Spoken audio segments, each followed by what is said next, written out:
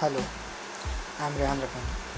I have completed my diploma in electronics and telecommunication, and further I decided to go for graduation and completed electronics and telecommunication, and that's from AIKTC Panvel. So after that, I thought that specialization is much needed. So cybersecurity was the field which I was interested in. So I have completed my CCNA security and ethical hacking too. So coming to my topic, intellectual property crimes. So first, I would like to tell you what is intellectual property crime. Actually, it comes in many forms, but it generally involves counterfeiting and piracy. So, property crime can relate to digital or physical products. In digital IP crime, that's IP means intellectual property. So, this criminal activity related to digital formats which are protected by copyrights, including music, films, software, and video games. It covers both copying and distribution of digital files carried out in the course of business or carried out to which such a degree that it has prejudicial impact. And coming to physical IP crime, that is it's the activity relating to the counterfeiting of physical products and the infringement of trademarks by copying the branding. It covers a wide range of terms from pharmaceuticals and healthcare products to pesticides, tobacco, and alcohol, industrial products such as aeroplane spare parts and luxury goods. So, physical IP crimes also includes copyright piracy of non-digital products such as books, CDs, and DVDs. So, protecting our business from counterfeit goods.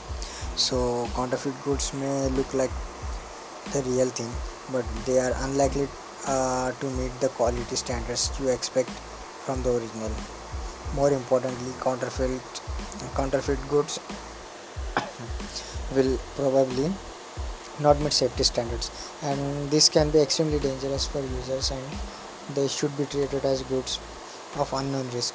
Counterfeit pharmaceuticals, alcohol, electrical products, and power tools can be very dangerous for consumers. And other problems associated with counterfeit goods include the lack of consistency and traceability, and a lack of redress if something goes wrong with the purchase. When goods are bought online, there is an additional risk of identity theft and fraud if personal information is misused by the criminals online. And furthermore, using pirated software could leave your IT systems exposed to malware and viruses. So, business may encounter IP crime in a variety of ways. They may be victim of IP crime, or they might be committing acts that infringe the IP of another party. Uh, if you buy and then sell counterfeit or pirate goods, in the risk of committing a criminal offense. If you do so unwittingly, you are still at risk of prosecution, and you may be open to civil action by the rights holder. You need to have systems in the place to prevent problems and also to deal with problems if they come to light, that is due diligence procedures. So, how to protect our business from intellectual property, that is IP? To enforce our intellectual property rights, we first need to make sure we have the correct level of legal IP protection. This vary according to the particular type of asset, but will usually include trademarks, copyrights, patents, designs. Once we have the appropriate form of protection, we need to monitor its use. So, how to monitor against IP infringement? Once you once we secure our IP rights, we should continually monitor against possible infringement and crime. Here are some practical steps we can take to monitor against IP infringement. That to put in place early warning systems. So we We know as soon as possible if counterfeit or pirated copies of our products are being made or sold, and ask our customers, suppliers, and employees to help with us, help with this. So after ensure that our branded goods have packaging with special devices such as holographs, codes, watermarks, radio frequency identification tags, or integrated serial number plates, and make sure that the enforcement agencies know how to read these devices. It also helps to change packaging design slightly to frustrate counterfeiters.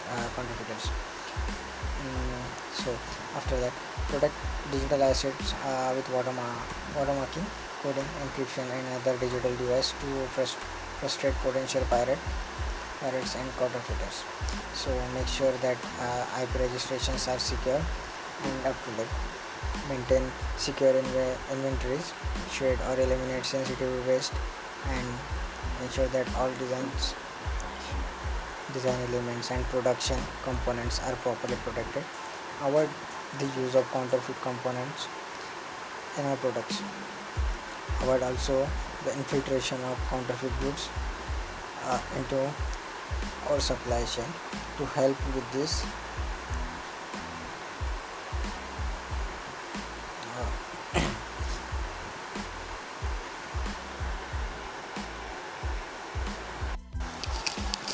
we will need to keep all of our production mechanism under review and amend them regularly in the light of new threats.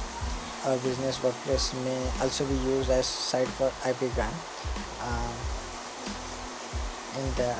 Further, the trade associations. Some business choose to join a trade association to help them protect their rights. These exist for different kinds of products ranging from music to software, electrical products to luxury goods. This organization can provide additional expertise and resources to pursue IP infringement and help prevent IP crimes. Then protecting our goods from infringement imports. If we suspect that goods infringement or rights are arriving at some places, we should lodge an uh, for application for action. So if border officers then identify counterfeit goods being imported, they can detain them, giving our time to launch court action. We will have to confirm with officials that the goods are infringing our rights and may have to pay the cost of seizing and storing the goods. So coming to the policies and procedure to protect our data, to protect IP, we should have policies and procedures in place that employees are aware of about how we will deal with incidences of IP crime occurring within our workplaces. Ask our employees to inform us if inherent sellers attempt to come into our workplace to deal in suspect goods, and tell our local trading standards office, as well as thinking about the activities of our staff. It is important to be aware of the risk of infringing IP rights as a business, either unwittingly or deliberately by employees. If legal action is taken against the business in the civil courts, we may be ordered to pay high cost and high damages, and it is possible that we may be even be charged with a criminal offense.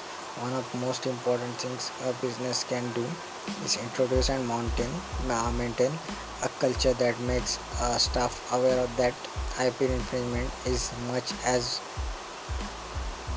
as much a crime as financial theft. Ensure that everyone realizes the importance of protecting the business IP rights by reminding them regularly that IP crime will impact on the future of the business and therefore on their livelihoods. Combating IP crime is a partnership that involves everyone in a business, employees, management, suppliers, and customers.